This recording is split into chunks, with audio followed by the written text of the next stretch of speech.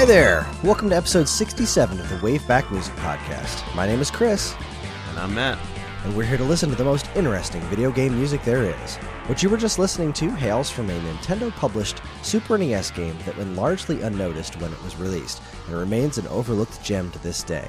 A sci-fi western comedy, this particular game presented a hilarious and interesting take on the target shooting genre, and with some fantastic tunes to boot, it remains one of my go-to SNES games to this day. Get out your good guy Code of the West, because it's time to listen to the music of Tin Star for the Super Nintendo Entertainment System. Well, hi Matt, how are you? I'm all right. How's everything? Not bad. I mentioned to you before the show, I'll warn our listeners, I have bronchitis, so I'll be doing my very best to not cough while talking this evening. And if I do cough, I'll try and edit every single one of them out just for you, because I love you. So this is I'm pretty excited about this episode, because this is actually part one of a little two-part treasure we've got here, because I was able to interview one of the composers to this game. Yeah, I'm really bummed I didn't get to do that interview with you, but I'm happy we did get that. Yes, so that's stay tuned for that. That's going to be after this. We're going to post it as like a special supplemental episode after this one goes live. So make sure your podcast feeds are aware of what the situation is as far as that's concerned. So let's get to work, shall we, Matt? Yes, we shall. Hit us with some history. Tin Star was originally released in November of 1994 for the Super Nintendo Entertainment System.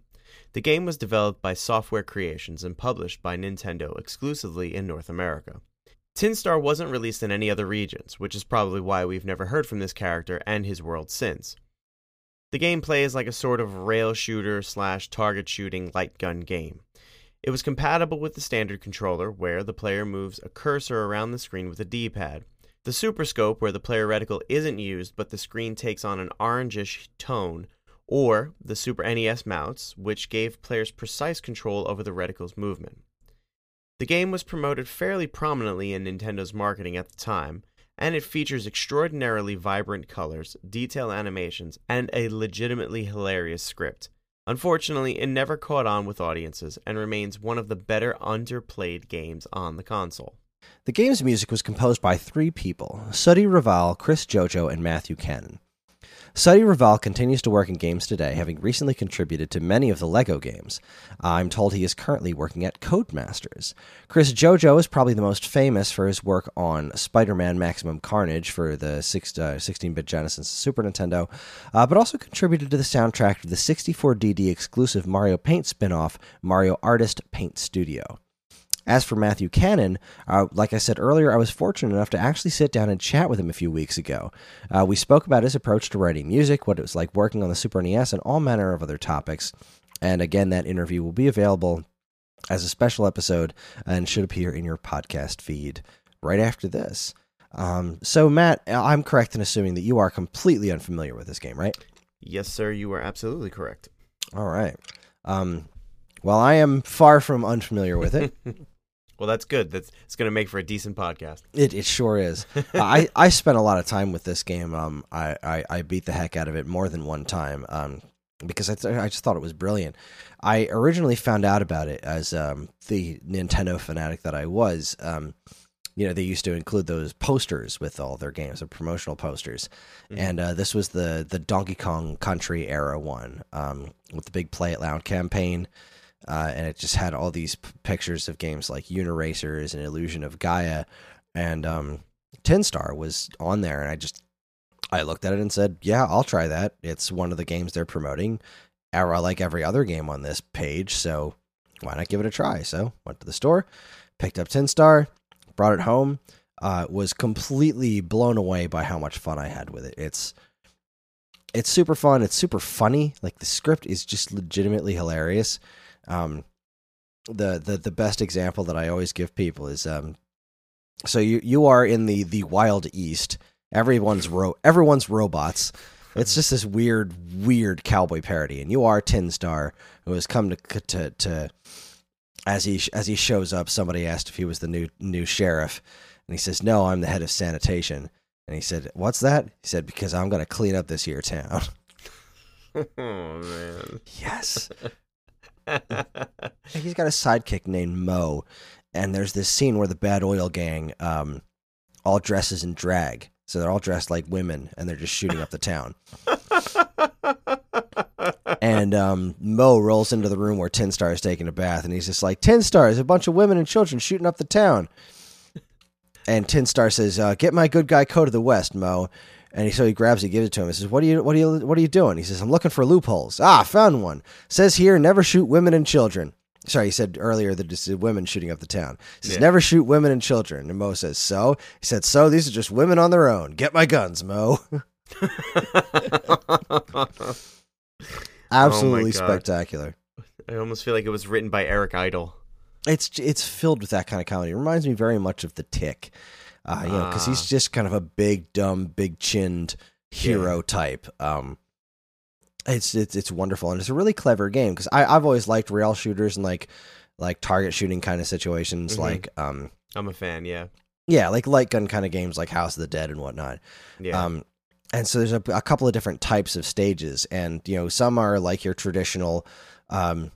It's just the first person camera scrolling back and forth, and guys will pop up and you have to shoot them like Area 51 style or whatever. Mm-hmm. But the other two kinds of stages I always thought were really cool because the other two types of stages, one of them actually looks like a side-scrolling platformer where you see Tin Star on the screen, and when you shoot bad guys, like you see your character running and jumping and doing things like you would do in a platformer, but you're still playing it like a target shooting game. So you're moving the reticle around on the screen, and you're shooting, the different bad guys all over the place. And wherever your reticle is, when you shoot, that's where he points his gun and shoots the bad guys. Right, yeah. So it just kind of works out really well that it's very dynamic looking because Tin Star is running and he's jumping and he's dodging and he's doing all this stuff automatically, and all you're doing is just shooting. And as you're playing, whatever he's doing, he'll stop and shoot whenever you shoot, and it always animates correctly. It's a very, very clever way of doing things. Mm-hmm. And then the other kind is the quick draws, which I thought were really fun because you just see your hand ready to draw, and the other guy down on the other end, and you're just waiting for the time for somebody to randomly yell draw, so you know when to draw. And when they say draw, in one of the four corners of the screen, and it's totally random where it's going to appear, the barrel of your gun will show up.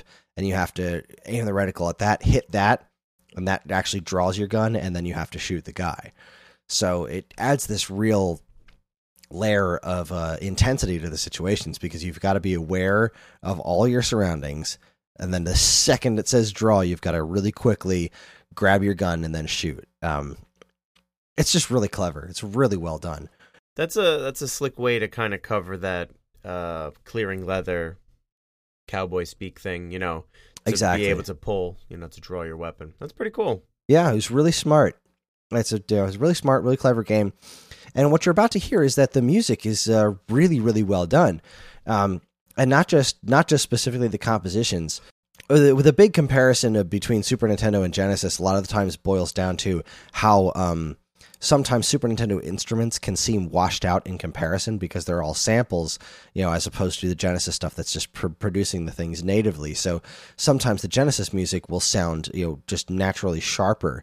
And I gotta say, the music from Tin Star, they just the wizardry that they pulled off in making all these instruments sound not just authentic, but really high quality, like really, really sharp sounding, is it still impresses me to this day. I still think it's one of the best sound quality examples of what the Super Nintendo was capable of if you had the right technical wizardry, which the people behind this game most certainly did. Great. I'm super excited to listen to this. Awesome. It's really the music is just 100% comedy western. So let's dive right in. The first song we're going to listen to is called Title Screen. And as you can imagine, this is the final boss music. No, no, this is of course the title screen music. This is the first music you hear when you turn on the game. And what you'll notice about this piece is that it starts off very bold. The whole thing is very bold, and it really matches the visuals because this has a very memorable title screen with this giant red sky and big sunset, and really just a silhouette of Goofy Tin Star riding his horse Aluminum. And I love this freaking game. So let's go ahead and give a listen to Title Screen from Tin Star. Enjoy.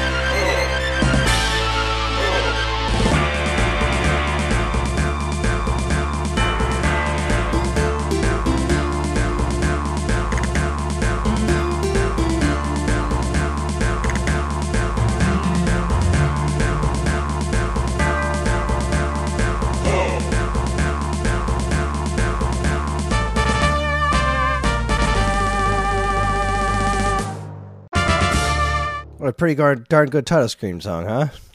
I love it. Oh, the little doing, The Jew's harp. It's perfect. Yeah, no, it's perfect. And you hear what I mean about the sound quality? Like, it's all the instruments just sound really, really sharp and really, really bold. Yeah.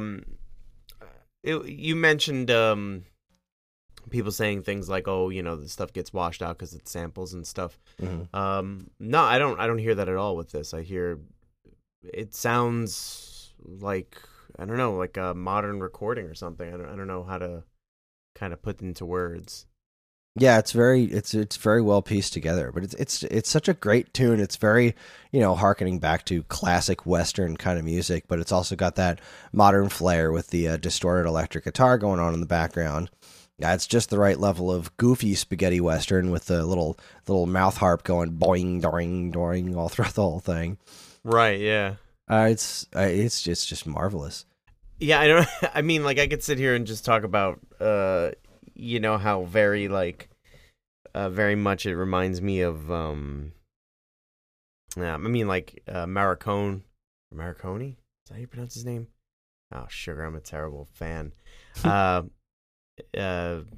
Good, the Bad, and the Ugly, and all the atypical spaghetti westerns, and his style, and you think of, it makes me think of things like The Good, the Bad, and the Ugly. It makes me think things like things with John Wayne and stuff. But if John Wayne and Clint Eastwood were in the cast of Blazing Saddles or something. Yeah, it's like it's almost dead serious, but that it's just got just the right amount of goofiness, kind of just that feeling just kind of woven in there, that it just really it does a perfect job of setting the tone for what the game you're about to play really is.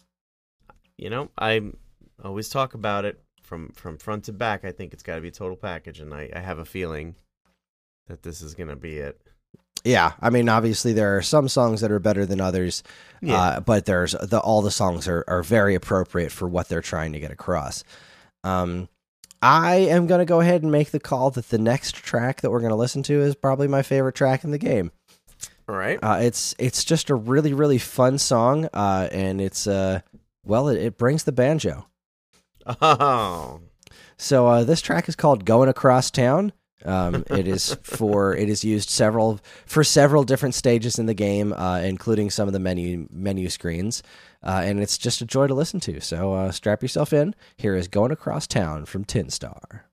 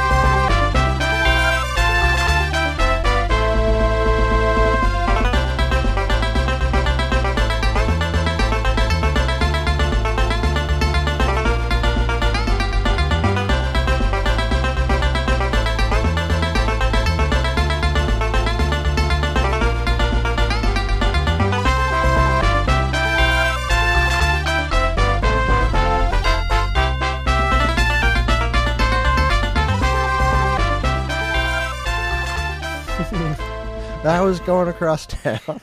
That was a great track. I mean, it's fairly obvious that that's not, an actual banjo, but yeah, it sounds good. It works, right? Yeah, it really works. It really gets the idea across, and it sounds very sharp. But really, when you dig down into this song, it's just the string part that's kind of playing underneath it.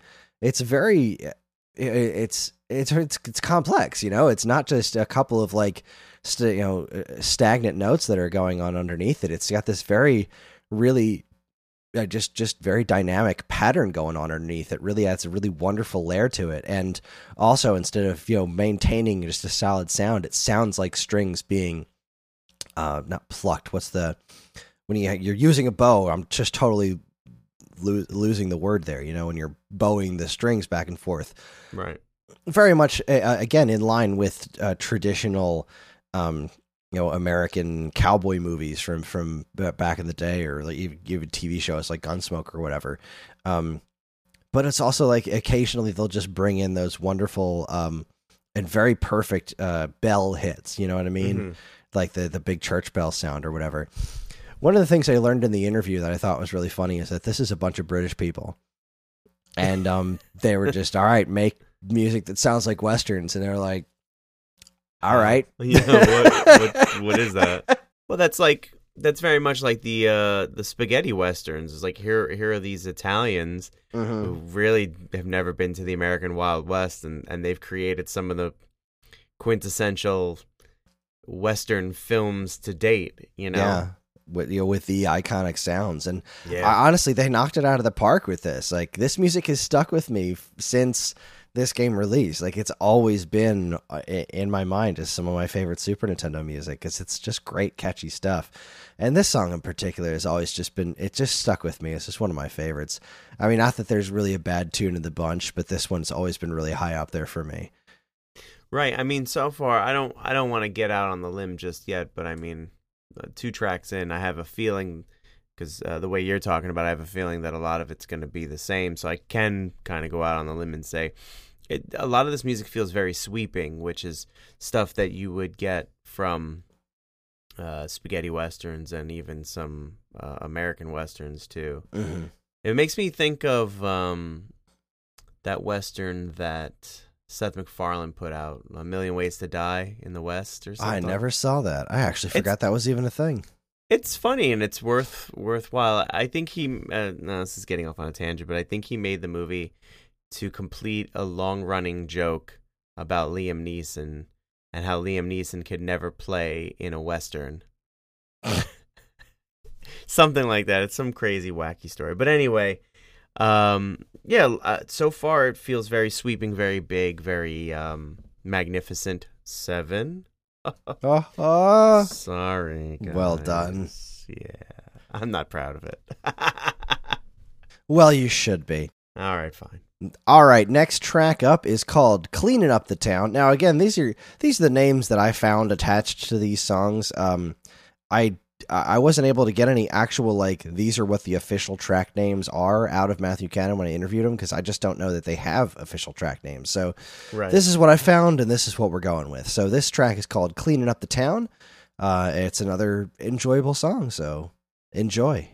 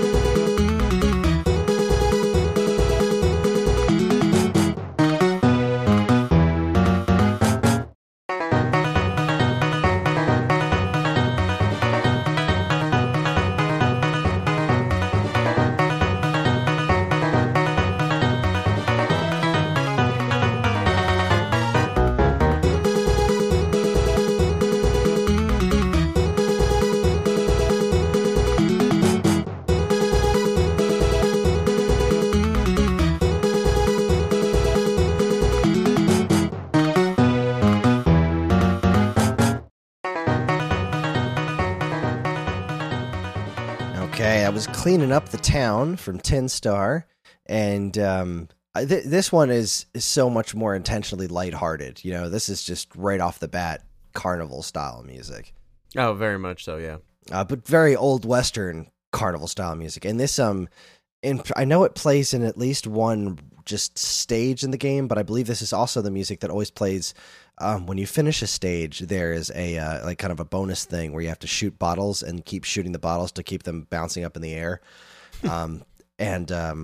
This is the music that's playing during that. So it definitely, as always, connected with me with like a kind of a carnival-esque sound, mostly because it's playing over a carnival type situation. What was your impression of it? Definitely carnival. Just that beginning. Yeah.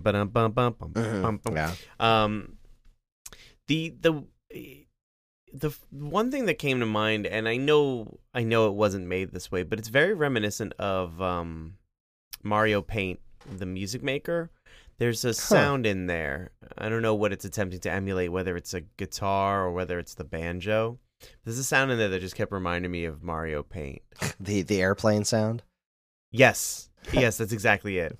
Nice. Whatever that was supposed to emulate. I think that's supposed to be emulating acoustic guitar. Yeah.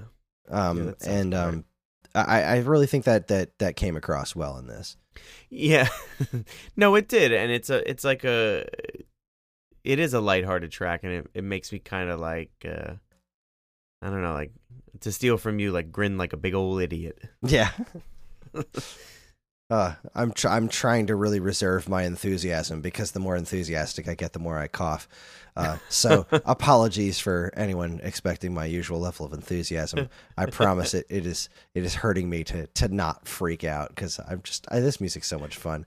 I have so much joyous nostalgia attached to this game, and it's really fun to really be doing something dedicating real time to talking to someone else about Tin Star, because it's just not something I get to do very often.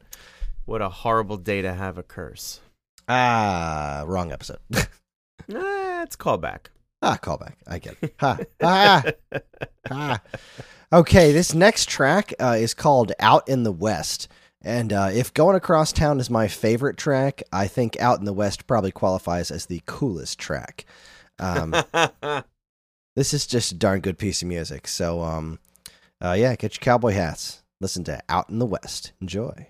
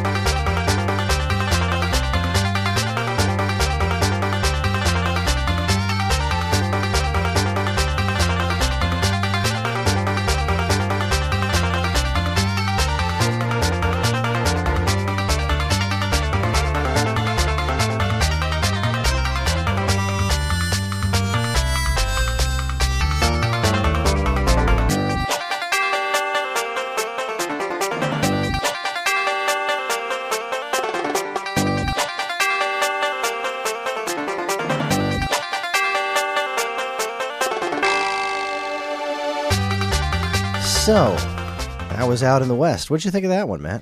All right. So this song solidifies my thought process in which they asked a bunch of British guys to make American Western music based on Italian composers.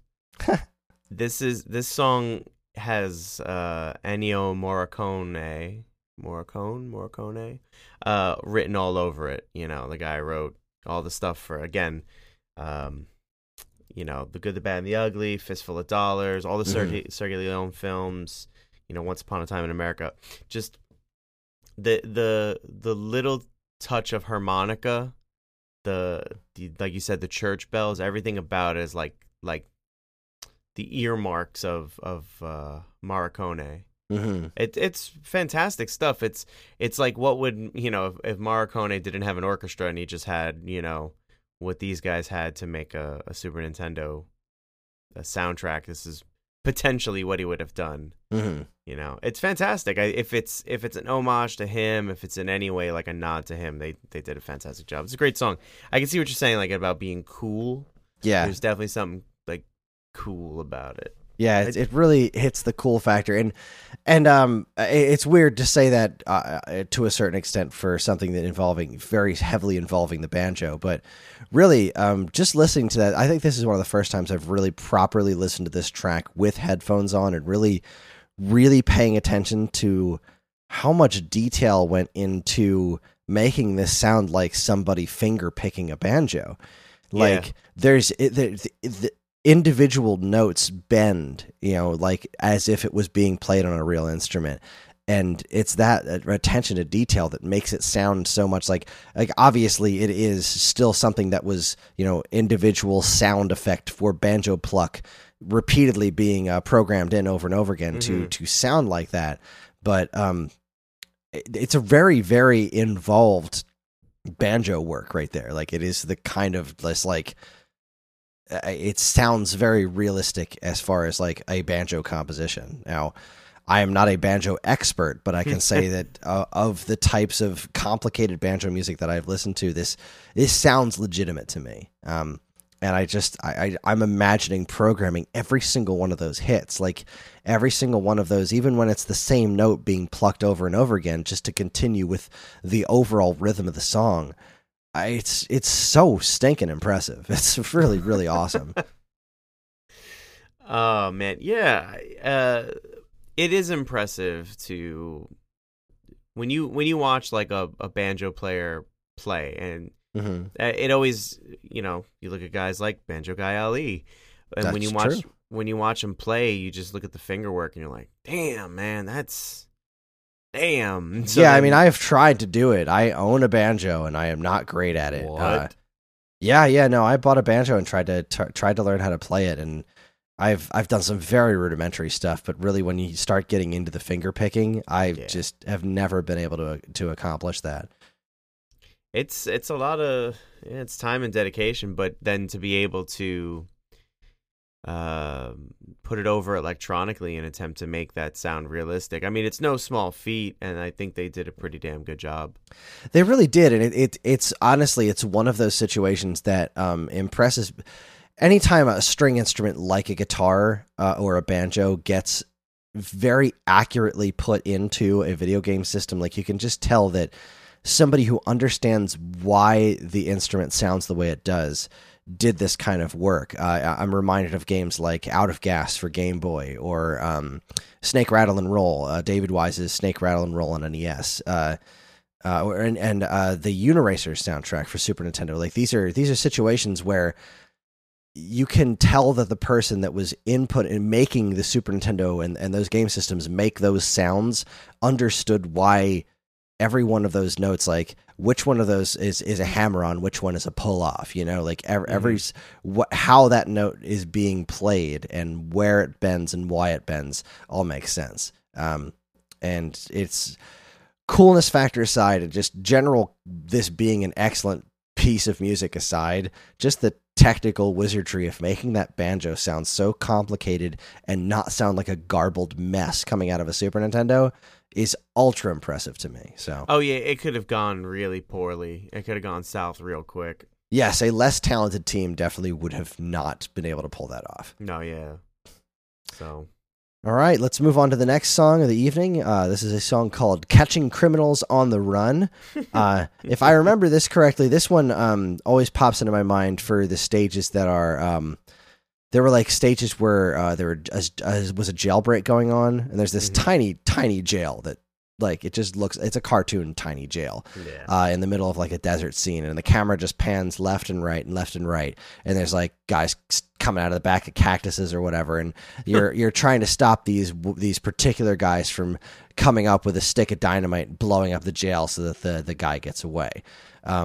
So it's like these are slightly more intense levels, and what's super fun is that this sounds like such a serious song, but it's all juxtaposed against really goofy, brightly colored cartoon graphics. So it's a fun little piece. So this is Catching Criminals on the Run, again from Tin Star. Enjoy.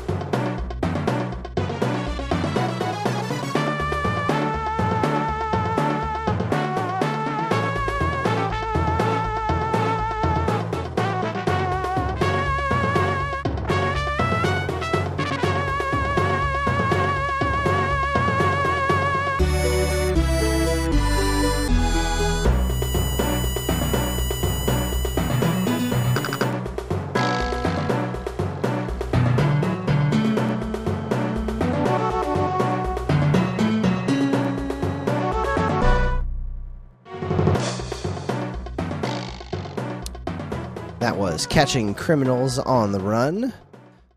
I love the timpani in that one, right? Like just the big booming timpani drums just sound so menacing, important. I actually think so far that's my favorite piece. That whole piece is again very reminiscent of a Morricone piece. Oh, definitely. Even with that da-da-da-da-da, like it's so very hearkening back to that kind of stuff. Yeah, the trumpets in it, the what do you call those? The finger percussions. The name escapes me. The timpani, like you said, that cool thing that John McCrae from Cake uses, where he just goes. Yeah, whatever that thing is. Whatever that thing's called. That thing's got a name, and it's super cool and fun. You said Cake. Going the distance. Oh man, I love Cake. I do too, and the band's pretty good as well. Hey, I'm banging on all cylinders tonight. Laughing makes me cough. Stop that. Oh, sorry. We will have a sterile show. But the piece itself, I like I said just a moment ago, I think that's my favorite piece so far. There's that guitar piece. It's really great. Like I actually hope someone has covered this with modern instruments, or at least the intended instruments. I would be very curious to hear it. I can just about guarantee nobody has ever covered music from Tin Star. Well, which fills me with sadness. And if you are somebody who covers video game music, and then you listen to this podcast, do this wonderful music some justice. At least do just that song. I really impressed, particularly in this track, by that part where the strings come in. Yes, like because the whole thing sounds more or less intentionally hollow. You know what I mean? Like there's not much of a bass thing going on. Like everything is being driven by these timpani drums. And then just all of a sudden this very full, very deep bass sound string bit comes in for only a few seconds, like two seconds tops. Yeah. And then it just goes right back. And it adds this wonderful, surprising layer to the song. It's brilliant. No, absolutely. I was like, oh, the song's gonna go somewhere else now, and it did, like you said, for 2-3 seconds maybe, and then it went back. Not that it was a bad thing, but it was almost like, oh, why are you teasing me though? I want that. I want to hear a little more of that. Expand on that. Yeah. All right. Well, let's keep the train moving. This next one's really more of a jingle. But I love it so much. It's what plays it. So when you finish a stage, I think it's before you get to the bottle shooting thing I was telling you about. This character, the Undertaker, he's like this goofy, really short dude with crazy long arms. Just basically counts up like, all the windows you broke, all the bullets you wasted, all the innocent people you shot, all that stuff. Just gets your stats. And this wonderful piece of music plays over it. It's a short song. It's only 15 seconds long. It's labeled here as Current Status. And it's one of those things that always puts a smile on my face when I hear it. So here is Current Status from Tin Star.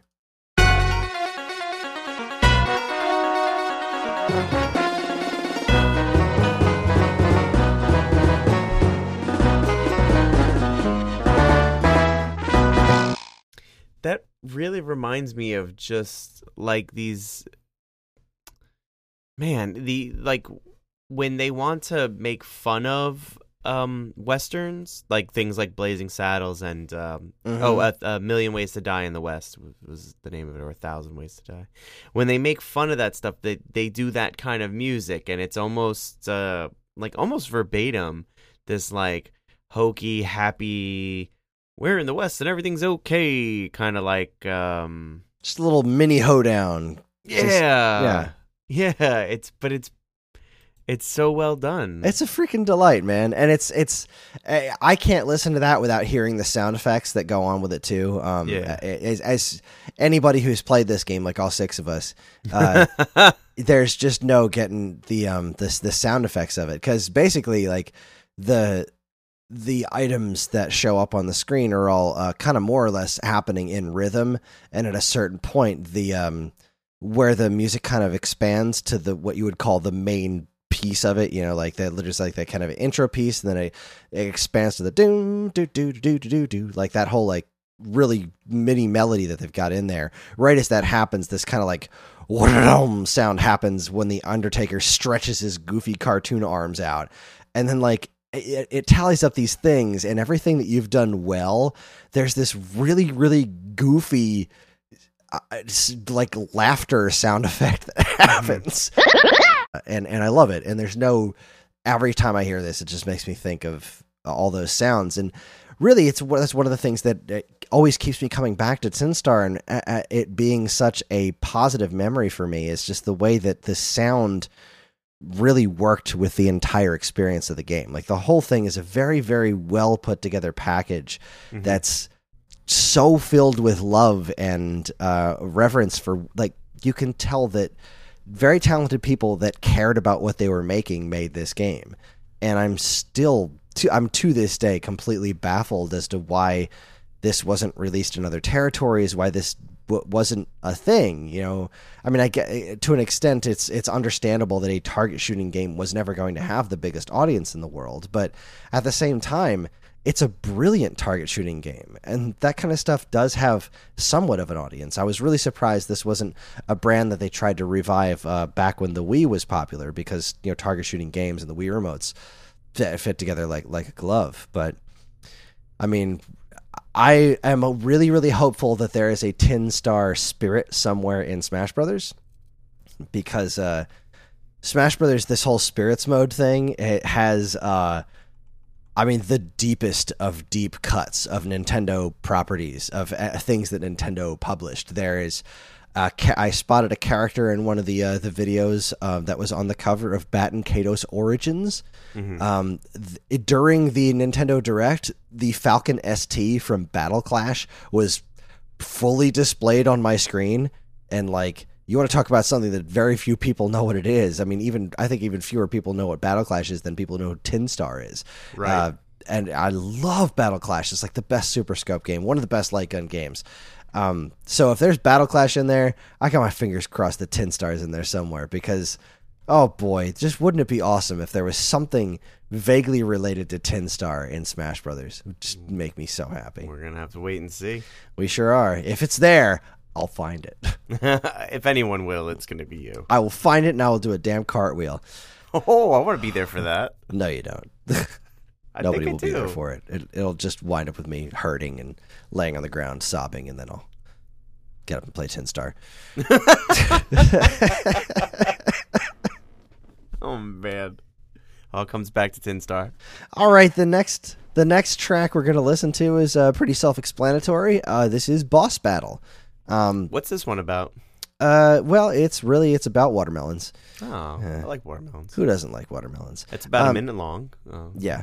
So the thing with the boss battle music is it might not be what you're expecting out of boss battle music, but after you listen to it, it will make all the sense in the world. Like, for even just listening to the tracks we've listened to so far, I would expect a certain level of intensity out of the boss battle music, but it takes a very different Western approach. So here is Boss Battle. Enjoy.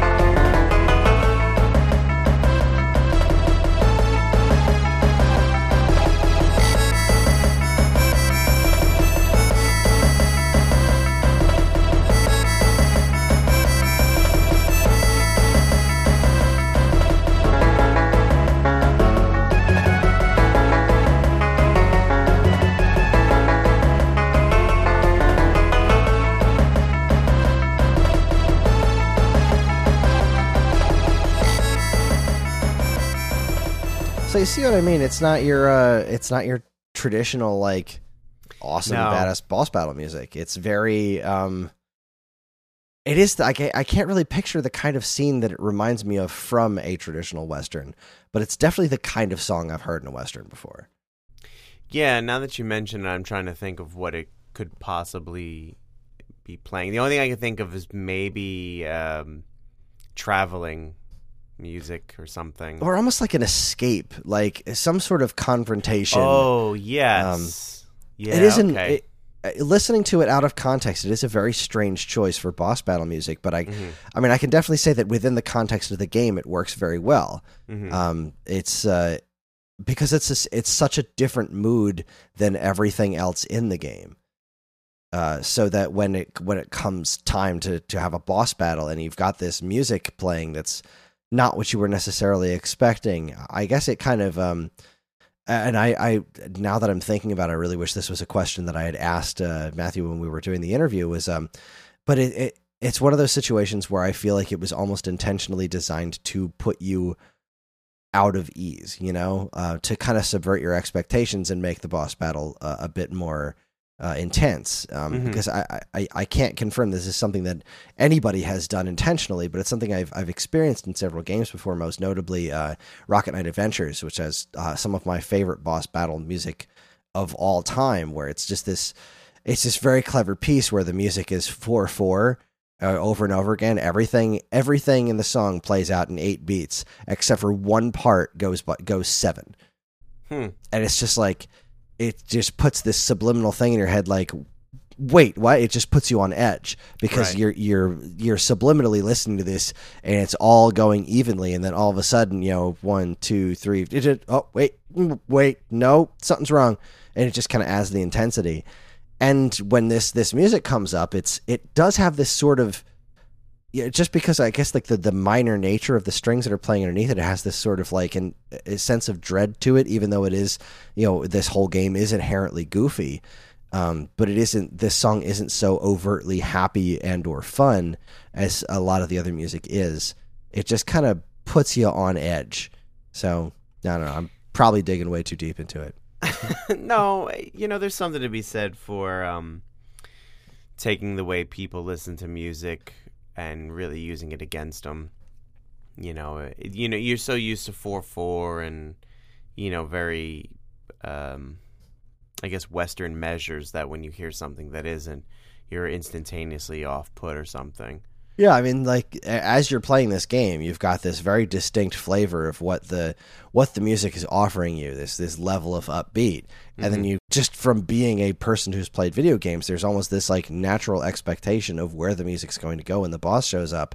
And this is just kind of more like, I don't know, it almost sounds like this is music for you're in trouble. Not like you're in trouble, like, oh no, something's going to get you, you're in trouble. More like, you're in trouble, go to your room. Like, it's right. It's an unsettling piece of music, and I think it was very brilliantly used here. Yeah, I'm the more the music I hear, the more I kind of want to play this game. So I really recommend it. I recommend anybody who has access to it to give it a try.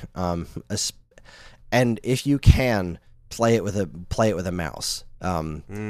Okay. The Super Scope was a great way to play the game, with the exception of the fact that it tinted the whole game orange for some reason, and I never really understood that. Plus, you miss a lot with the Super Scope because the entire time you're looking through that scope, and it kind of cuts off a lot of your visualization of what's going on the screen. Right. And the artwork in this game is bloody brilliant. So that's kind of why I wouldn't recommend that.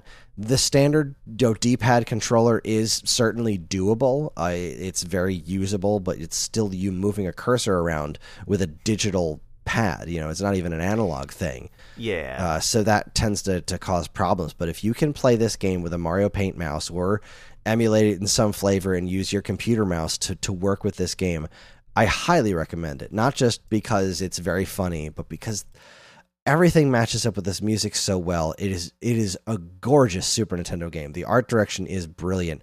The colors are astounding. And it's just fun. It's a really fun experience that not nearly enough people have had. Yeah, I mean, when I looked it up prior to starting this, I don't think I'd seen one still or screenshot of the game, period. And then, Google Images gives me just vomits on me with all these images, but they look fun. Like, the game looks fun. Like you said, the colors are vibrant.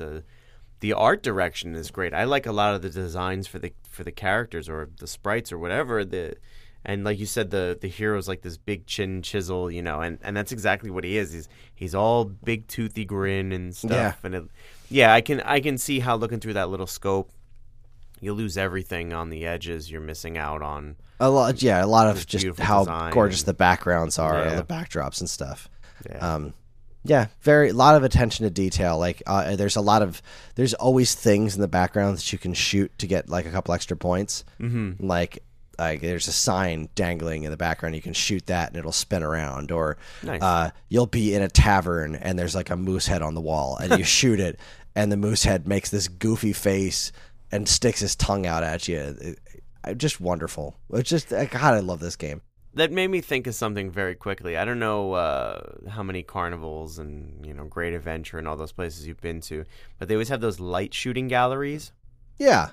Okay, so I love doing those things because I'm also a fan of gun games where you get the gun and you shoot. So this reminded me, one time I was in Arizona with someone, and we were at one of those things. I was like, oh my God, and like nerded out, threw my buck in, and I'm playing.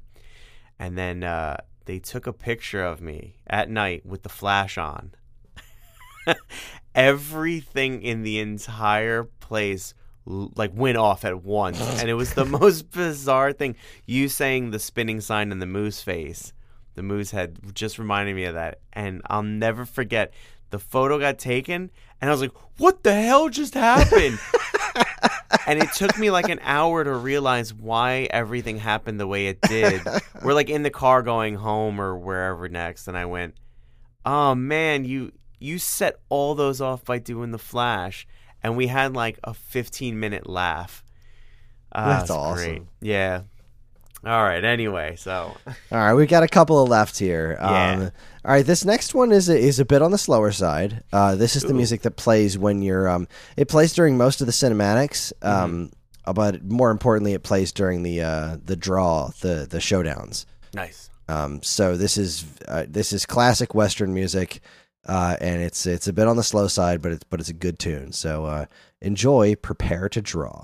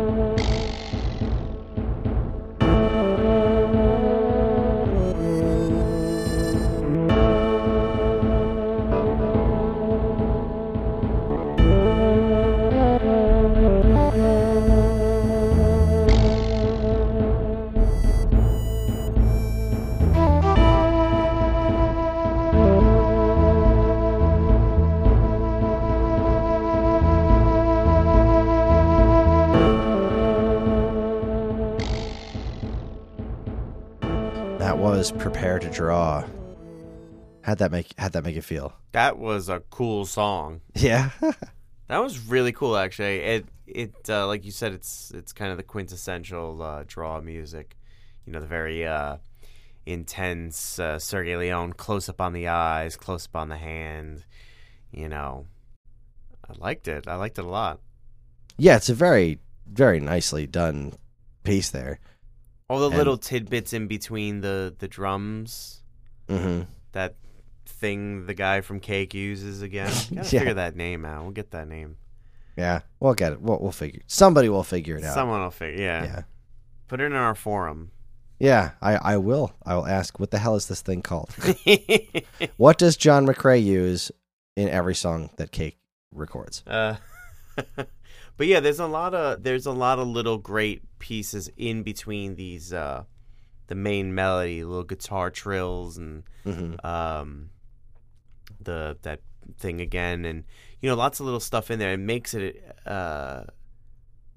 what would be an otherwise kind of like repetitive, dull piece. It gives it a little more oomph. It gives it a little more life. It's a really good piece. It is, and it is very effective in those scenes, because like this is the kind of music you need happening in those kind of scenes, because it is all about your twitch reflexes. It's all about the silence that's happening and you just waiting for that word draw to show up on the screen and make your decision as quickly as possible and make sure your aim is spot on. It's quite nice. It is. It does feel like one of those. It was one of those things that always felt a tad repetitive to me when it was going on during the cinematics. And it was probably the only musical beat in this game that never really felt correct to me, because this song is very, you know, more or less doom and gloom. Like it's not a very joyous piece of music at all. And a lot of this great comedy is happening in these wonderful, like really, really wonderful conversations that happen between the stages. And it's all set to this very dour music. It's really the one musical beat in this game that I don't think works 100% well. But taking away that aspect of it as the song that's being used for the quick draw sections, it's perfect. It couldn't be better. So, is what it is. It is a great tune, hands down. Yeah, you know, out of the park. Anyway, so this next one here is going to be the last one we listen to before we close out the show, and this is a pretty special song because this is an unused track from the game. This was on the cartridge somewhere. I asked Matthew about it, and he couldn't tell me what it was for. He thinks I don't know where I put my notes on this, but I believe that it was something that he thinks that Chris Jojo wrote, probably as like some sort of alternate, maybe Game Over music or something. Because it definitely has a Game Over-esque feel. So yeah, as far as I know, this is an unused track that just appears on the cartridge. It does sound very Game Over-esque, I'm trying to. It's been such a long time since I've actually busted out my Super NES mouse to play this game. I'm having a hard time specifically remembering what the game over sequence is like in this game. But as far as I can tell, this was in fact an unused track. So let's go ahead and give it a listen. Here is Unused Song from Tin Star.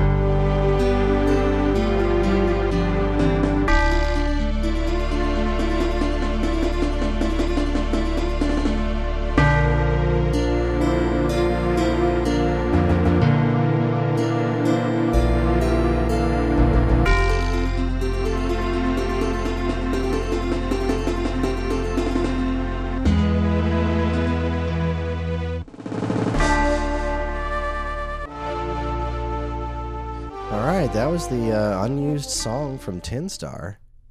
That was really good, actually. I liked it a lot. Yeah, it's a great piece. That has to have been intended as a game over song. It just has to. There is some level of finiteness to it. Yeah, there's like a sorrowful, I guess, kind of sound. Mm-hmm. Yeah, like, I'm sorry. Sorry you done screwed up. Let's try that again. You can do better next time.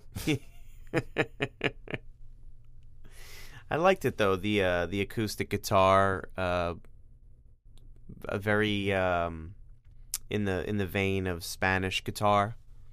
Mm-hmm. That kind of style that's, I guess, derivative of flamenco. Yeah. Very good piece. I don't know what else to say about it other than it's just like a very good piece. It really is. I think the only thing I could say about it was I wish there would be more to it as opposed to just having that short loop repeating. Unless, of course, it is a game over thing where they just kind of throw up, game over, continue, like traditional screens. They may have done, some sprite work to show like you're dead or something or whatever, and they give you the game over. But I almost kind of wish that they expanded on that and made like a piece out of it. I see where you're coming from, and I don't disagree. That's always good. All right, well, that's pretty much it. That's our show. That's it. How do you feel? Matt? For a game I've never really heard of before, never seen a stitch of up until performing, or I should say, doing this episode, I'm actually really excited to go out and play this. I think I still own my mouse for Mario Paint. And if I do, then I might just kind of grab an old used copy of this game and give it a go. My Super Nintendo still works. Yeah, mine's actually connected right now, and I did have Mario Paint out recently to play with my son. Like, I should really just run into after we're done recording, just go into my closet, grab the game, and play it for a few minutes, just to kind of remind myself of, because it's been so long since I have physically played this game, and gosh dang it, this is such a fun game. This was a really fun episode for me to do, to really just kind of spend some time appreciating this game that I've heard very few people talk about over the years. Well, the hope here is that anybody listening to us who hasn't played this game will go out and maybe spread the word and play the game themselves and say, hey, you know what, it isn't such a bad game, or this is really an under the radar game, and people, holy cow, excuse me, and people need to check this out. I couldn't possibly agree more. So yeah, go play Tin Star, and I hope you enjoyed this music. Let us know what you thought of it. So all right, that's our show, Matt. It's your turn to pick what's next. Yeah. What is next for us at the Waveback Podcast, Matt. What is your game of choice? Well, if anybody's been listening since I joined on and has been following my escapades, this game almost comes as no surprise. And despite something that you and I desperately need to go back and redo, I don't know that you and I are ready yet for that. So I'm going to bypass that original, and I'm going to go with one of my all-time favorite games for the Super Nintendo Entertainment System, ActRaiser. Oh yeah, another Yuzo Koshiro. And if I'm not mistaken, you have not played this game at all. I have not, and you know what? I think I might try to just before this episode comes out. I think I might actually take a swing at least spending a little bit of time with the game, just so that I can have some more of a frame of reference. Sure, yeah. Besides that weirdo Pac-Man thing that I showed you a while back. That was so funny. And I can't believe it took me a minute. I said, this sounds very familiar. Well, because you're looking at Pac-Man. Yeah. Why would you connect those dots? Yeah, no pun intended. I seriously, just to explain the inside baseball. Yes, sorry. My son found a YouTube video of somebody playing this weird bootleg Pac-Man game, and the music sounded so familiar to me, and I couldn't place it. And so I just started asking questions to all the people I know on the internet, and pretty quickly it was identified. This bootleg version of Pac-Man, the background music is ActRaiser music. So bizarre. It's so bizarre. It's so strange. But anyway, I'm super stoked for this one. I'm really excited to spend some real time with this soundtrack because I know it's one of your all-time favorites. Yes, and Yuzo Koshiro is a freaking genius. So. Yes, he is. There you go. That is it. As always, we would love to hear everyone's thoughts and memories of the video games we discussed here today, and you can do so on our new Waveback forum page on Facebook. Just search for Waveback on Facebook. You'll find out more information on our next games, as well as a nice, convenient place to talk about them. Of course, you can always still send us an email at mail@geekade.com, and while you're at it, check out all our social media channels, which you should totally follow, like, and subscribe to if you haven't already. And be sure to check out all the other great content we have on our site over at geekade.com. We're going to leave you tonight with pretty much the best way to leave anybody with a video game is the ending credits theme. The closing credits from Tin Star. It's a fun, a strange little piece of music that I think does its job of closing out this weird game very well. The drums are a bit on the spastic side, but I think it works well enough. And I hope you enjoy it. So thank you very much for listening, everyone, and good night.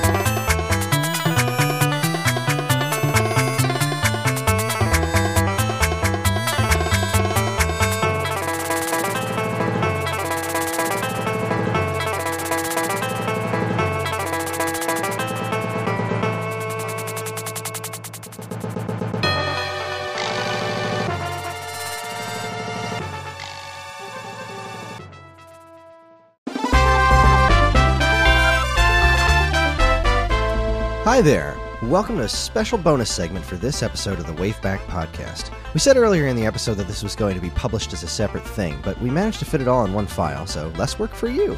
As you know, we just finished talking about the Super NES game Tin Star, of which I've been a big fan since it released back in 1994. I've always had some questions surrounding the game, especially since it's a Nintendo-published SNES game that just up and disappeared after its release. And while doing my research, I reached out to the game's 3 composers, and to my surprise, actually heard back from one of them. Matthew Cannon was nice enough to sit down with me and talk about his time working on the game, what other projects he's worked on, and really have a super interesting conversation about music in general. We did have some technical difficulties with the sound, so the quality isn't exactly stellar, but it's certainly good enough to listen to, and I just had a blast doing it. So, without further ado, here is my interview with Matthew Cannon, one of the composers for one of my favorite Super NES games, Tin Star. Well, if we go back to Tin Star, we were talking about briefly, that was around the time that I was working at Software Creations, and Software Creations, okay. Software Creations, they became, or they I think they were bought by Acclaim later. Yeah, I remember Software Creations. Yeah, I know so little about the actual credits of Tin Star. Right, it's such a niche title, and very niche. It's so unusual. I mean, there weren't that many games that I can recall, even going back to when I was playing games in the 80s, on the old Commodores and Spectrums and things, that had this Western theme, to be honest. You had the standard sort of shootout games, where you'd had a guy on one side of the screen, a guy on the other side, and shooting each other, basic stuff. But it came out of nowhere, really. And it was probably the last title that I did for the Super Nintendo before moving on. Yeah. So the in-house personnel at Software Creations had sort of moved on a little bit. The people working on Tin Star at the time, it was myself, it was my friend Chris Jojo at the time, and also Sudhi Raval. And there's quite a lot of interesting history to us and to the scene at that time in Manchester, with all the different composers and writers and stuff. I mean, Software Creations were probably best known musically for allowing Tim Follin and Jeff Follin to write for game titles. That was their job. They were the first music and audio writers for Software Creations, and then I joined just before Tim left. Tim Follin's probably, I put him up there as probably the most accomplished and creative and interesting writers of the time. Got a lot of following, a great following out there at the moment. I'm just looking at Tim Follin's list of credits here. Boy, yeah, that's a name that should probably have come up a lot more in my. It's really interesting because a lot of the music routines that we were using at Software Creations started in the hands of Tim and Jeff, and were written by Steve Ruddy, one of the in-house developers, and I think Mike Follin, who was the third of the Follins, the all brothers.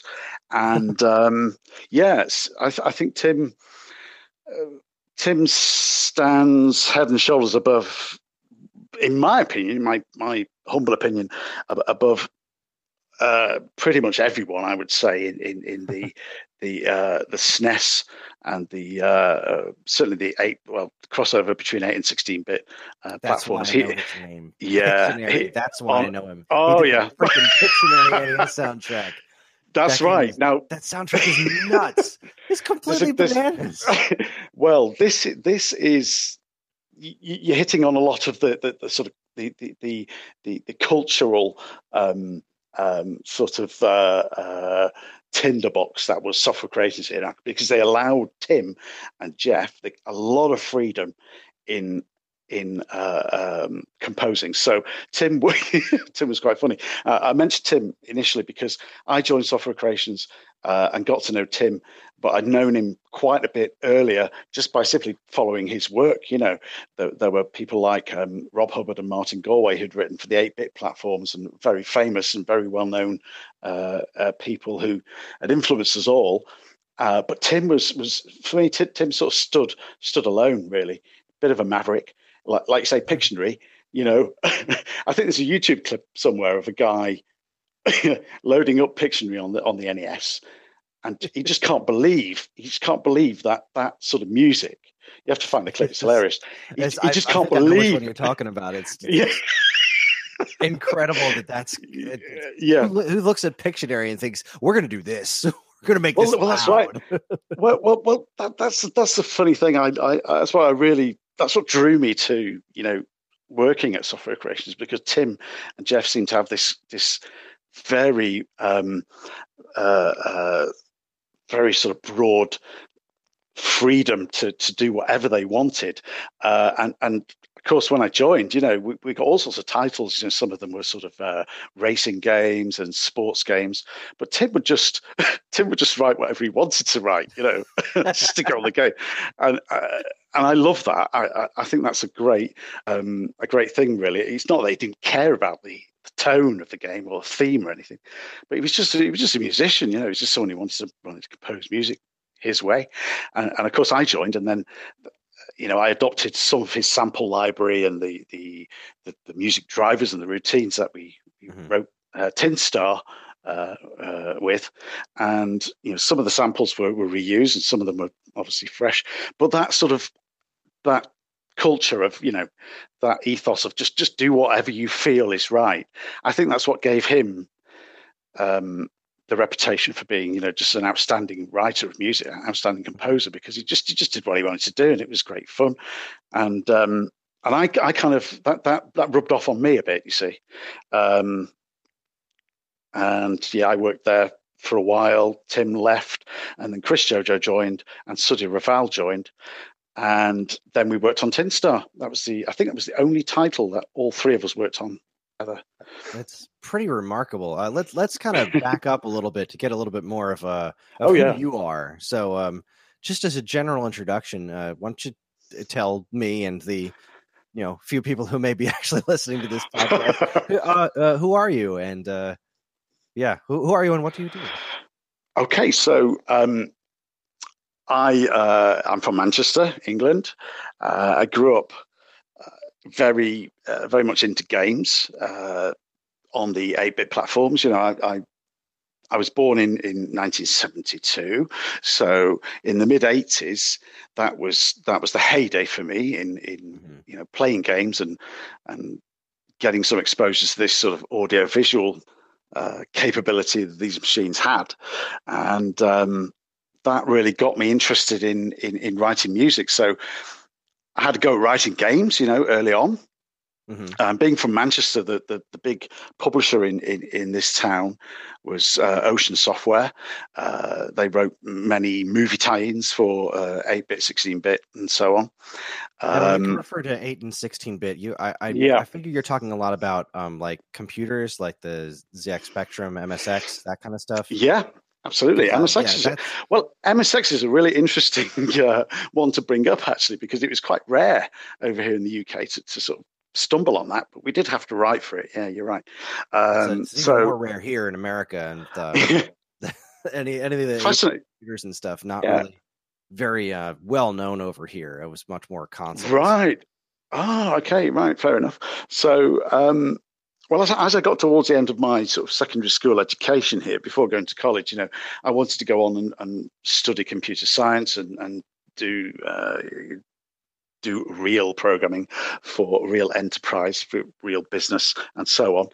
But just on the sort of off chance, I submitted a couple of demos to Ocean Software because I'd been dabbling in writing music for the Commodore 64 at the time, and much to my surprise, they came back and said, we quite like what you're doing. I was 16 at the time.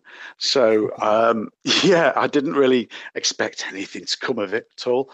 I was just a fan of these games, particularly of the musical, the audio content of these games. Sometimes I just load up the game just to listen to it and look at it. Really, to be honest. So I submitted a couple. Yeah, yeah. Yeah, I don't know, the game mechanics and the sort of gameplay and like let's beat the game and let's get to the next level. Kind of, I wasn't really into that, if I'm honest with you. I was more into the animation and the presentation and the title screens. Seeing the world and the musical beats that are connected to those worlds. That's always really big. Yeah. It was absolutely fascinating to me, and I was studying music at the time, and it was just a happy coincidence, really, that as I left my education, I was offered a job at Ocean Software, and young lad gets given the Batman the movie tie-in to do.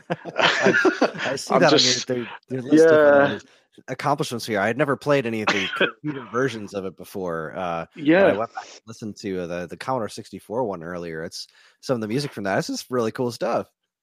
Yeah, I mean, it seems to get a lot of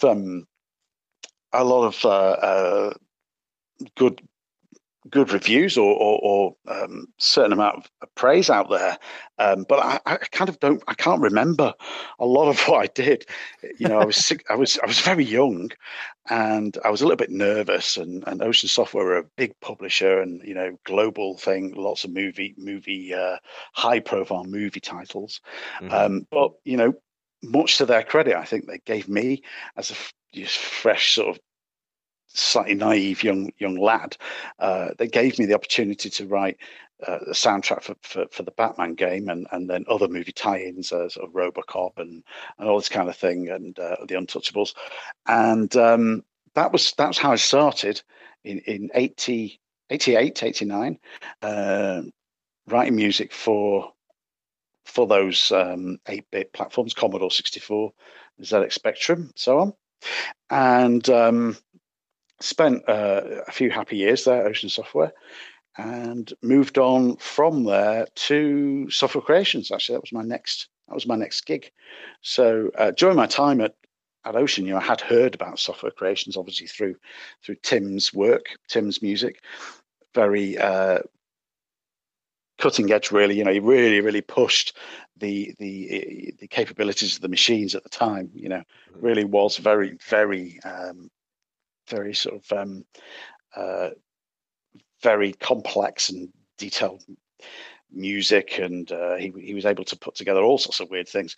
And so obviously I wanted to go and work there, and that was around the time when we made the shift from 8-bit to 16-bit, got involved in the Super Nintendo and so on. And I think at Software Creations, when I started there, I wrote mainly for the SNES, I think 1 or 2 Game Boy titles, but mostly for the Super Nintendo. And after 2 or 3 titles, I think Tin Star came up, which was, as you've said, such a strange, such a strange game. Again, very the producers of the game, the programmers, seem to have carte blanche. Do whatever you need to do, make it funny, make it full of interesting animations and interesting characters, and make it a unique game. I think Software Creations were quite good at that. They definitely were. So you've played Tin Star, like you've spent some time with the game, or no? No, I haven't. In fact, I think I wrote 1 or 2 or 3 of the tunes, or I remember writing one specific tune for it, and then the rest of it was a sort of collaboration between myself and Chris Jojo, who was doing audio lead on it at the time. He was sort of leading the audio work on it at the time. Okay. I was outgoing from Software Creations at that time, so I was less involved. I mean, for a while I was the the lead audio guy there. Tim and Jeff had left, and when Tinstar came along, it was myself, Chris, and Suddy, and yeah, it was. I've written definitely definitely what I was trying to find it on YouTube. Definitely one level and a couple of other tunes with Chris, title music, things like that. And we all shared a common interest in film scores, TV music, this kind of thing. And we got quite creative with it. Used some authentic instrumentation on there. I love the instrumentation in Tin Star. All the neat. It's a very clean sounding soundtrack. A lot of Super Nintendo, the samples in Super Nintendo games sound a little washed out, and Tin Star is very crisp. It's very loud. It's very memorable.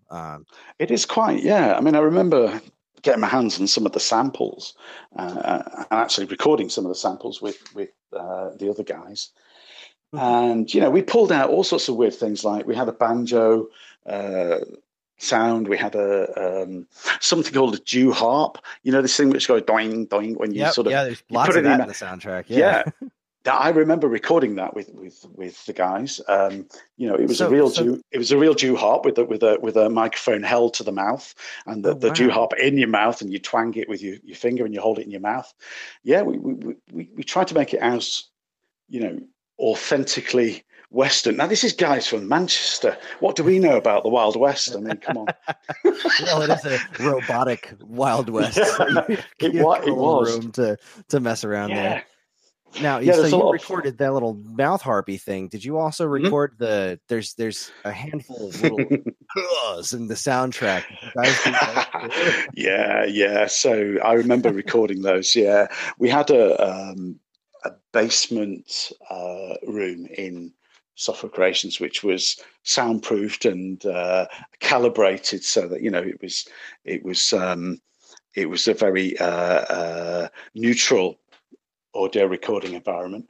We had all sorts of baffles in there, so we managed to get a really good recording environment going with pretty cheap, just putting sort of foam on the walls and creating little partitions and stuff. But we managed to be able to sort of get guys in there and stick a couple of mics in there and get some of the programmers and artists to come down and just go into the mics, and yeah, we were trying to make it. I think this was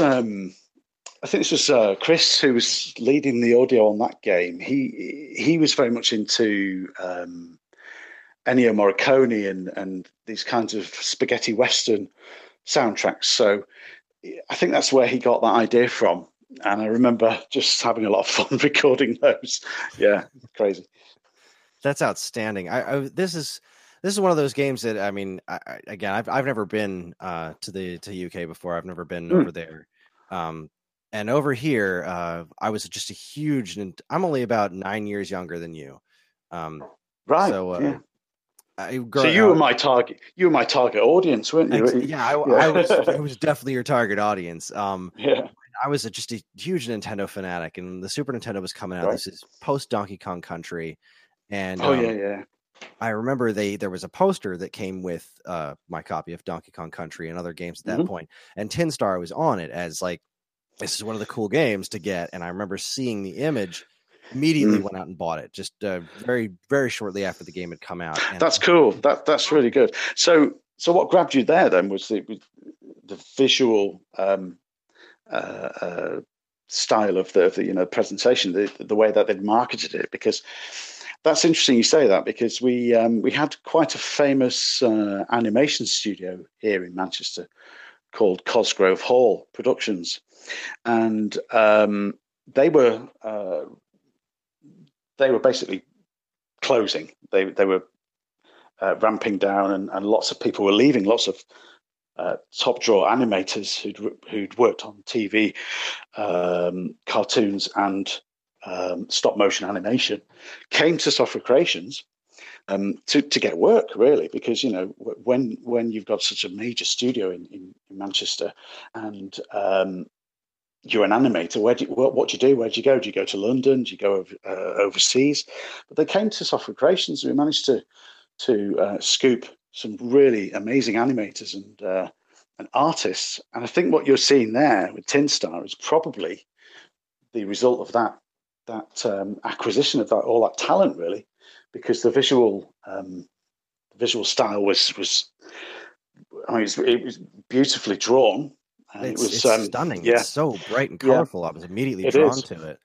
Well, I think that's because, I put that down to getting those animators from Cosgrove Hall over to Software Creations and them having that fresh outlook. They came from working on these acetate, slide by slide animation, painting every frame by hand and creating unique characters with lots of, interesting, I don't know, facial features, stuff that you wouldn't normally see in games. Just really interesting characters with different sort of much more bright, bold, and colourful sort of characterizations, really. And I think that's probably what came across in the marketing. You must have thought, oh, that was quite fresh. It's because we had those animators. I think we had those artists, really first-rate animators from leading UK animation studio, and so I've got them in, and of course you've got us three music writers, composers, whatever. Put that together, and I think it's really good. It's a really unique thing, very niche, as you say.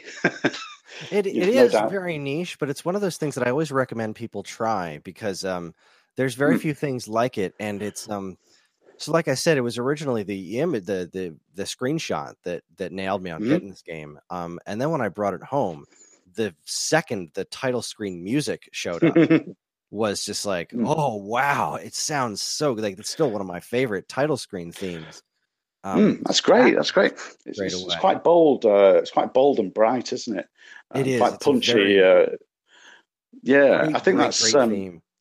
Yeah, it was very carefully sampled. Those samples were put through quite a number of stages of processing just to get that sort of brightness and that clarity.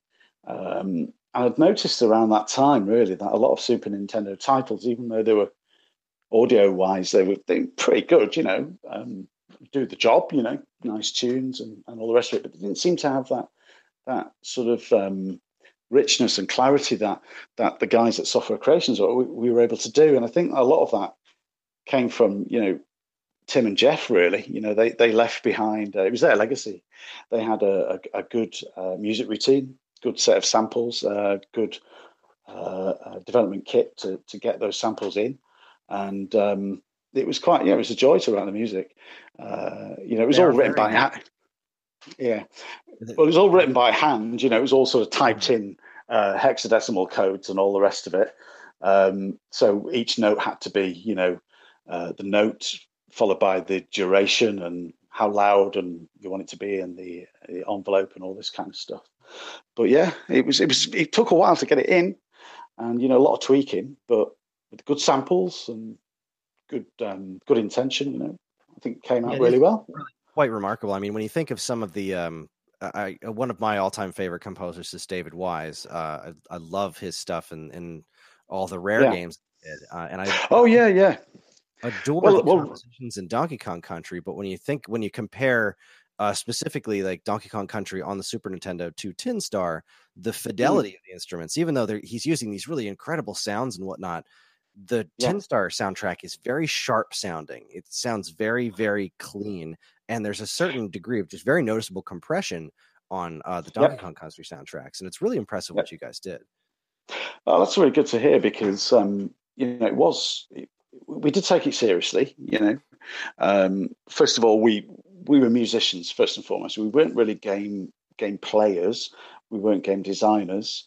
We were purely musicians. So really we had to get the sound fidelity up there first before we, even considered writing a decent tune, because there's nothing worse than, having a great composition played by really thin and reedy and wheezing sounding samples, like flutes and guitars and stuff that don't sound right. So we got the fidelity there first, and from that sample base, we we were off and running. So I think Chris and Suddy would be really pleased to hear that, that was appreciated. That's pretty cool. Suddy Raval, actually, interesting little bit of history there, because Suddy, it came from the Manchester music scene. So in the late 80s, early 90s, there was a real sort of renaissance of dance and dance. I don't know what you call it, dance groove sort of music. Happy Mondays and such.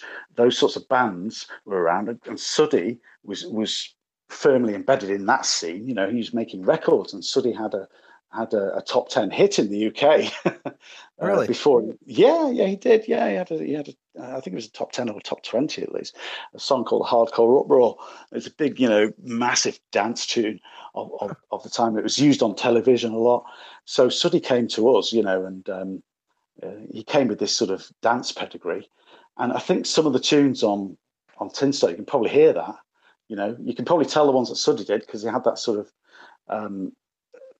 more bouncy, upbeat, more bold Very sound. energetic kind of sounds. Yeah. Yeah. Whereas I think Chris and we came from more of the. I was really into classical music. I was into film scores and things like that.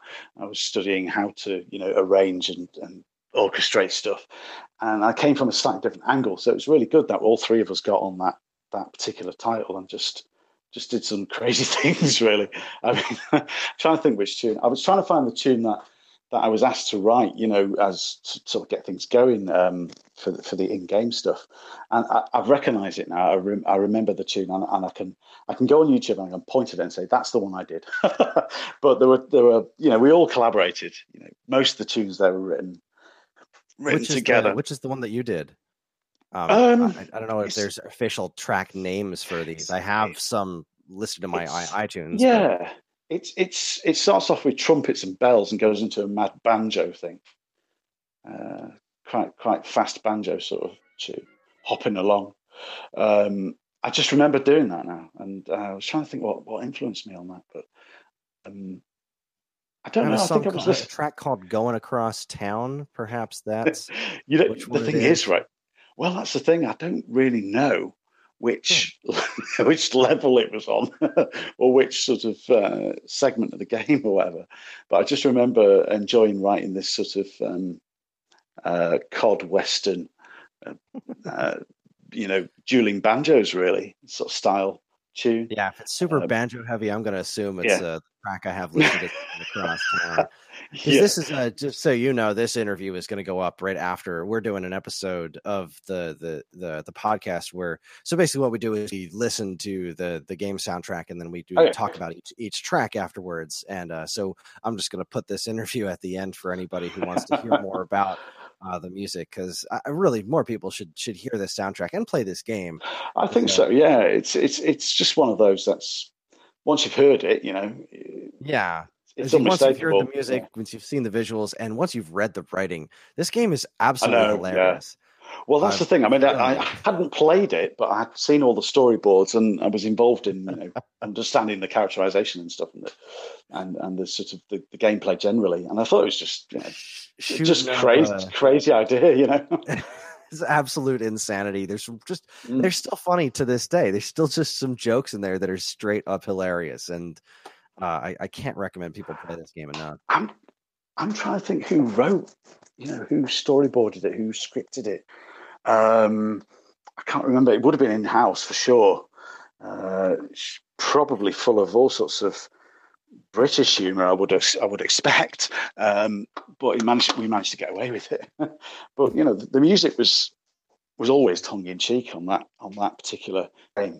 Not all games were like that.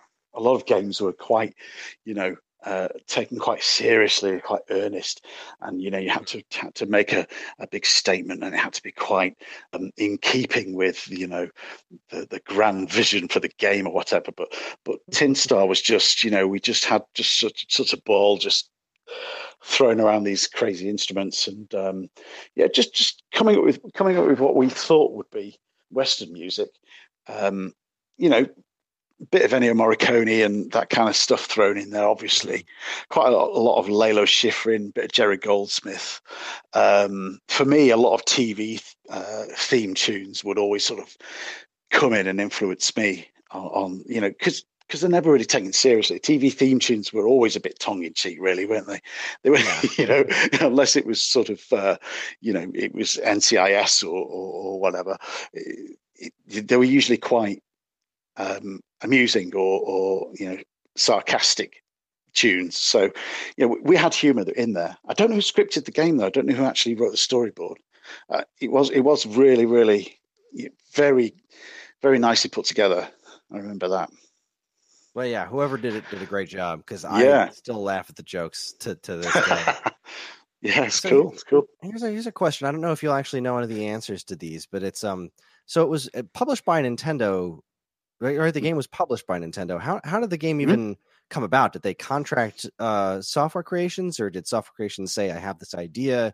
How did the game even come about?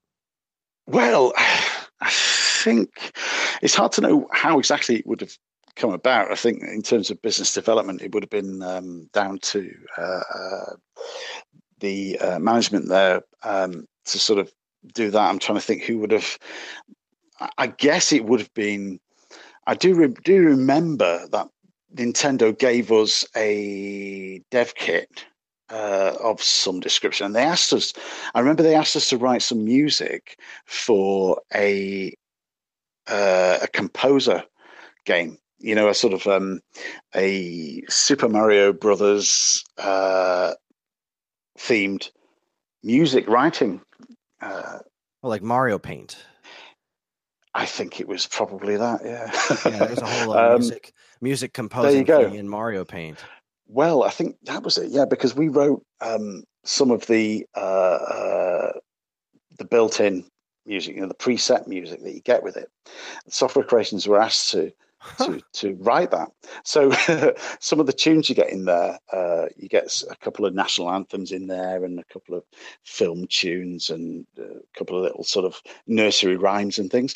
And the things that come with the cartridge, they were I remember writing a couple of those. So it's obscure. I know it sounds weird. It sounds odd, doesn't it? That Nintendo would go reach out to Manchester and go, right, you guys, you're going to write those tunes that go on the original Mario Paint cartridge. But that's what happened, Wow. So I think all the development in terms of the relationship between Software Creations and Nintendo must have come about from around that time, because I think I was probably only there about a year, and then Nintendo gave us this job to do, and then TinStar came probably another year after that. So there must have been some business development going on between Nintendo and Software Creations, based on the effort that we put into that cartridge, the Mario Paint stuff. So there you go. Fascinating. It's weird. I spent tons of time. I love video game music. I love music as well. I'm somewhat a musician myself, and great. I spent so much time with that music creation tool, and it came with 3 demo tunes. Do you remember what they were? Twinkle Twinkle Little Star. A version of the Super Mario Brothers theme, and just another one that was just an original piece of music that I didn't recognize. Yeah. So we were asked to sort of play with these preset tunes, and see what we could do. Yeah. It's weird, isn't it? It's strange how that happened. I think that's probably where, because I had no idea that TinStar was published by Nintendo, to be honest. I thought it might have gone under the Acclaim label. Maybe it was different in Europe. I don't know, but nevertheless, I suspect all of the sort of lining up the business was done when we were first asked to do that cartridge work. So they gave us a dev kit, and then of course we did that bit, and then the guys in Software Creations, the really fantastic developers there, wrote their own dev kit, and we were up and running then, doing whatever we needed to do for the SNES. So TinStar was written using a bespoke routine music driver. So it's good. So I've looked up finding information on game composers isn't as easy as I'd like it to be. Obscure people, really. It can get infuriating sometimes. I'm a huge fan of the Kid Icarus games, for example, and there was a Game Boy sequel to Kid Icarus, and nobody knows who wrote the music because the game doesn't have any credits at the end. That's crazy, isn't it? It's crazy. I remember writing. I'll tell you what. I'll tell you what was really funny. I wrote one. It was the last tile I did for the Game Boy. Just before I left Ocean, it was called Super Hunchback. I was going to ask you about Super Hunchback. That's a weird game. Why do I always get these weird little odd sort of follies? I don't know, but I was quite happy to stick my tunes on anything, to be honest. But I remember doing that one, and this is really funny because the credits. You speak about credits. You're talking about credits not being shown properly or being completely absent. Well, my name, because my name's it's quite long, really. It's got a few, syllables or whatever. When it got translated to Japanese, the kanji, the characters, my name wouldn't fit on the Game Boy screen, so they just sort of chopped my name in half. So I'm credited as like Matt Cat or something like that, because it's really funny because someone told me once that my name was just all chopped off. So I can understand why you find it frustrating. It's weird. Yeah, I'm certainly tracking down individual composers' histories because I've always enjoyed listening to video game music, but it wasn't until like maybe the past like 5 or 10 years that I've started really trying to find out who wrote the music and kind of connect those dots. Yeah. Well, if you want to, if you want to connect some more dots with the guys who are working on TinStar, you need to go and look at Spider-Man, I think Venom or something like that on the Super Nintendo, because that was a soundtrack that us three guys, myself, Chris and Suddy, worked on again, you see. So you can hear, in fact, if you listen to that soundtrack, you can hear some of the older Tim Follin, Jeff Follin samples being reused. Because we hadn't built up our own sort of original sample library, not completely anyway. So just before TinStar, we did the Spider-Man stuff, and you can hear it. You can hear the transition, from the older sample library to the new stuff. So it's all there. Wow. See, now I'm like looking. I'm just clicking on all these links to Software Creations, and I'm noticing the Software Creations did Blaster Master 2, which I didn't realize. No, I didn't know that, actually. On Sega Genesis. Did you know I wonder whether that was... No, I wonder if that was outsourced. I don't know if it was done by a third party, that. Was it a Sega Mega Drive? Yeah. Right, well, actually, the classic, I think, Sega Mega Drive title that really stands out musically is if you listen to Time Tracks by... Tim Follin, you'll hear how, because we didn't really get to work on the Mega Drive when we got to Software Creations. By that time, it was really just totally a Super Nintendo shop, to be honest. Bit of NES and a bit of Game Boy, but if you listen to Time Tracks on the Mega Drive, that's I think that's really pushing. That's pushing the machine as far as you can. Really, it's a fantastic soundtrack, actually. To take a quick step back to Super Hunchback, I was watching a conversation I never thought I'd be having. I was taking a quick look at the game. What a strange game about a physically impaired and main character, which I thought had died in the early 80s. I thought Hunchback had gone. He'd been dead and buried. He'd never come back, and then. I absolutely loved working on the game. Of all the games I worked on, I think that was one of my fondest memories, working with the guys at Ocean on that, because they said, we don't care what you do, Matt, in terms of music, push it as far as you can. The crazier, the better. And of course, I was really into my music studies, so I was like really putting some crazy stuff in there, and I thought this is never going to get past the censors, but no one cared. It was great. The music, the kids, it must have warped the minds of those poor kids. Music's mental. It's crazy stuff. The music is really weird. Is the title screen music Putting on the Ritz? It is. But yeah. And is that a reference to Young Frankenstein? Yeah, it is. It is. That's fantastic. Young Frankenstein was one of my favorite movies around that time. I was only about 18 at the time I did that. And I remember, it was just one of those perfect synergies between the people working on that team. So it's myself and it was a guy called, we used to call him Jobby, actually, very fine programmer. And he had a great sense of humor. It's a lad from Ireland. And he came in and he said, Matt, I'm thinking about, Young Frankenstein. I said, oh, yeah, perfect.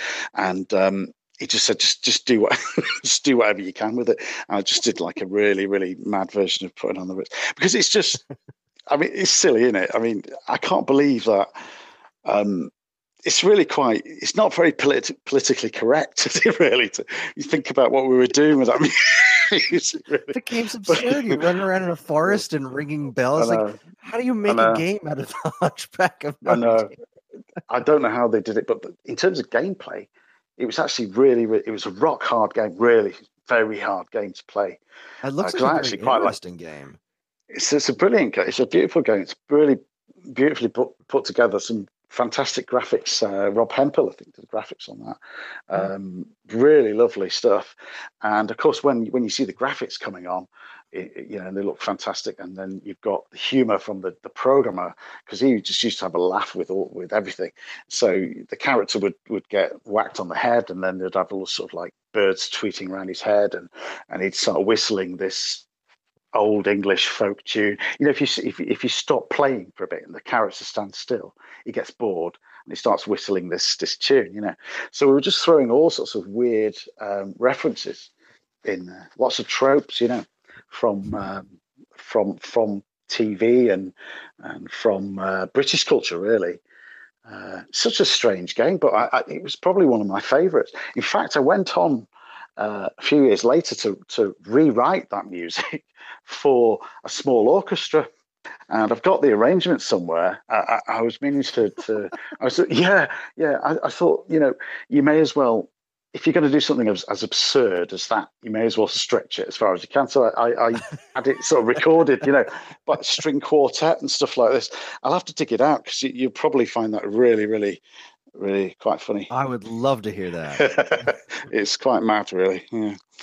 All right, got a few more questions for you before I got to get back to work. Yeah, I saw Ken Griffey Jr. presents Major League Baseball listed as one of your. Yeah.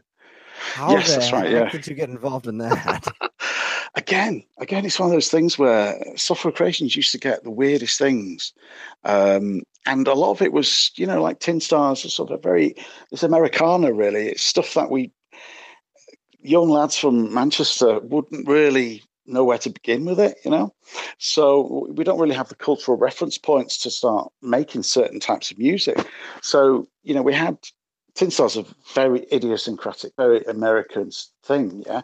But then Ken Griffey, baseball, I'd never even seen a game of baseball.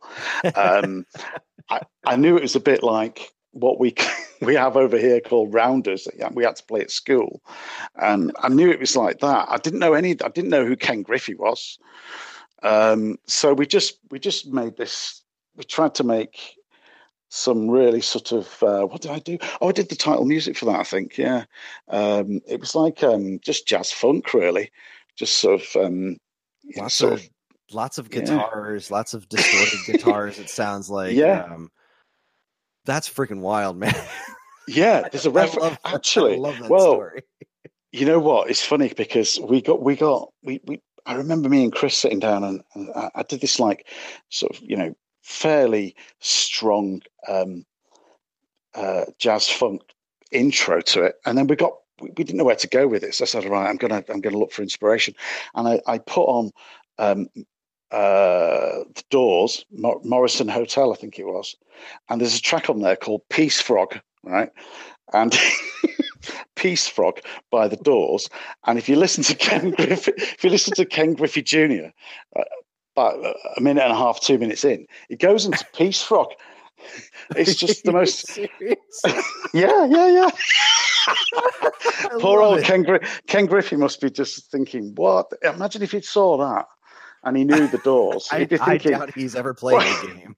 can you imagine that? Or his kids have played it or something. I don't know. Anyone had played it and said, hey, Ken, these guys these jerk-offs have put like Peace Frog on your title music. But we just did things like that because we could. As long as you didn't copy it, exactly. If you listen to it, it's just a little bit of a nod to Ray Manzarek in the Doors. It's quite funny. Wow. I'm really going to have to listen to that. That is amazing. I'm going to have to listen to it, but you've just reminded me of it. I'm going to have to listen to it myself now. It's going to make me laugh. That I'm going to play the two together, see how close I got it, because I just did it from memory. I remember thinking, "Peace Frog's such a stupid song." So honestly, this is how these soundtracks are put together. Again, a lot of this comes from the earlier influence of like the Follin Brothers and their kind of like anything goes attitude. We all had so much fun in there together that we didn't feel like we had to do anything too serious, and it gave us that bit of headspace, creative freedom to do whatever we wanted to do. So it was really cool. That's outstanding. Yeah. All right, let's see real quick. I skipped up one of my questions from before. Do you know who owns the IP for TinStar these days? That's a very good question. So would have gone through. I thought it went through Acclaim. From Acclaim to Nintendo or Nintendo to Acclaim.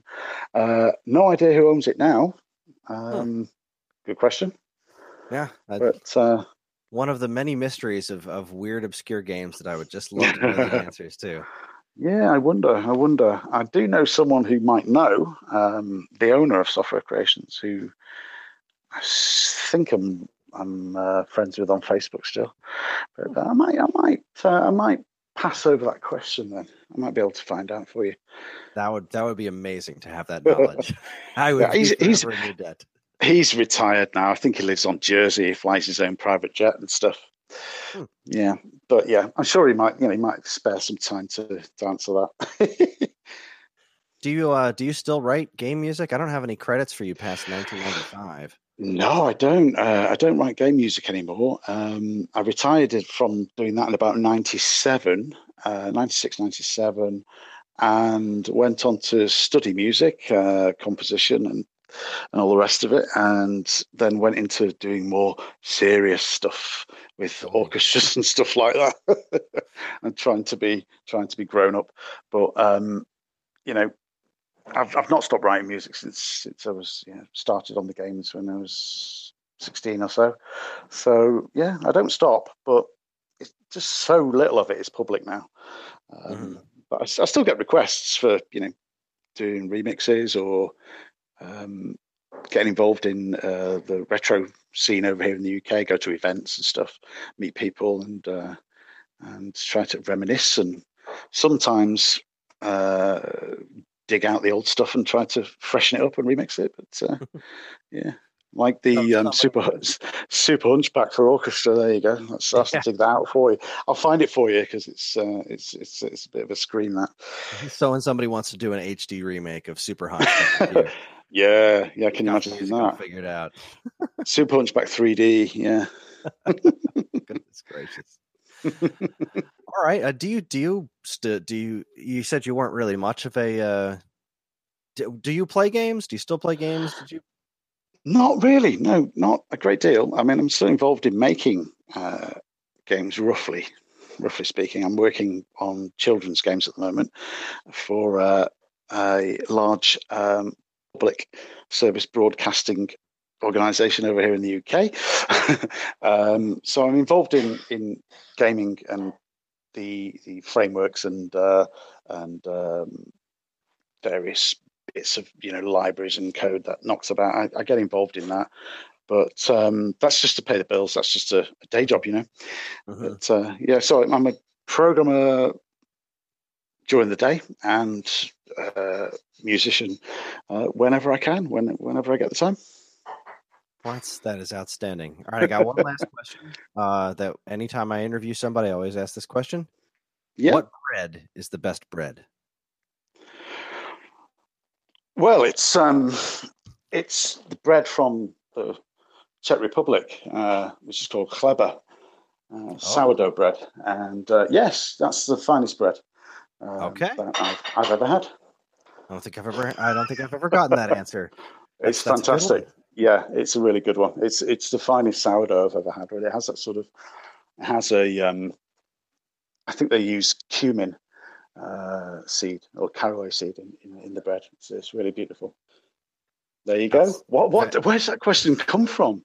Because some people would answer money, because bread is also known as money, Oh, no, it was, we'd never really done much in the way of interviewing other people before, and I was just trying to think of questions, and I really like sandwiches, so I just threw it on my list of things to ask. And actually, the second person I ever really interviewed was a guy who does an Atari podcast. He's a really, really nice guy named Ferg, and turned out he's actually a baker. That's his day job. Really? So he must be serious. Oh my goodness, he serious about that. He has. I've had some of his bread before. He made this amazing challah bread once that, oh my God, outstanding stuff. What's that? What type of bread's that? What bread? It's that it's kind of like a soft white bread that's like braided. It looks like it's braided across the top. Is it like brioche? Is it like a bit like a brioche? Is it sweet bread or? It's kind of sweet. Yeah, kind of sweet. Absolutely delicious. Fantastic. Well, it's nice to hear that there are people out there that appreciate the simple pleasures of sandwiches. Sandwiches. Awesome, aren't they? Thank you very much for taking the time to chat with me. This was incredibly illuminating, and I just can't believe I got to talk to somebody who worked on TinStar. So, you're welcome. No, it was a pleasure, and it was good fun to go over that. And some of the memories came flooding back as you asked those questions. So, yeah, thanks for doing it. You are very welcome. All right. And there you have it. That was Matthew Cannon, and boy, that was a lot of fun for me to do. I had a real blast talking to him, and I've chatted with him a couple of times since we've done the interview. He's just a super nice guy, and he still writes some really excellent music. So we'll be back with the next episode in the not too distant future. And thank you very much for listening. And see you next time.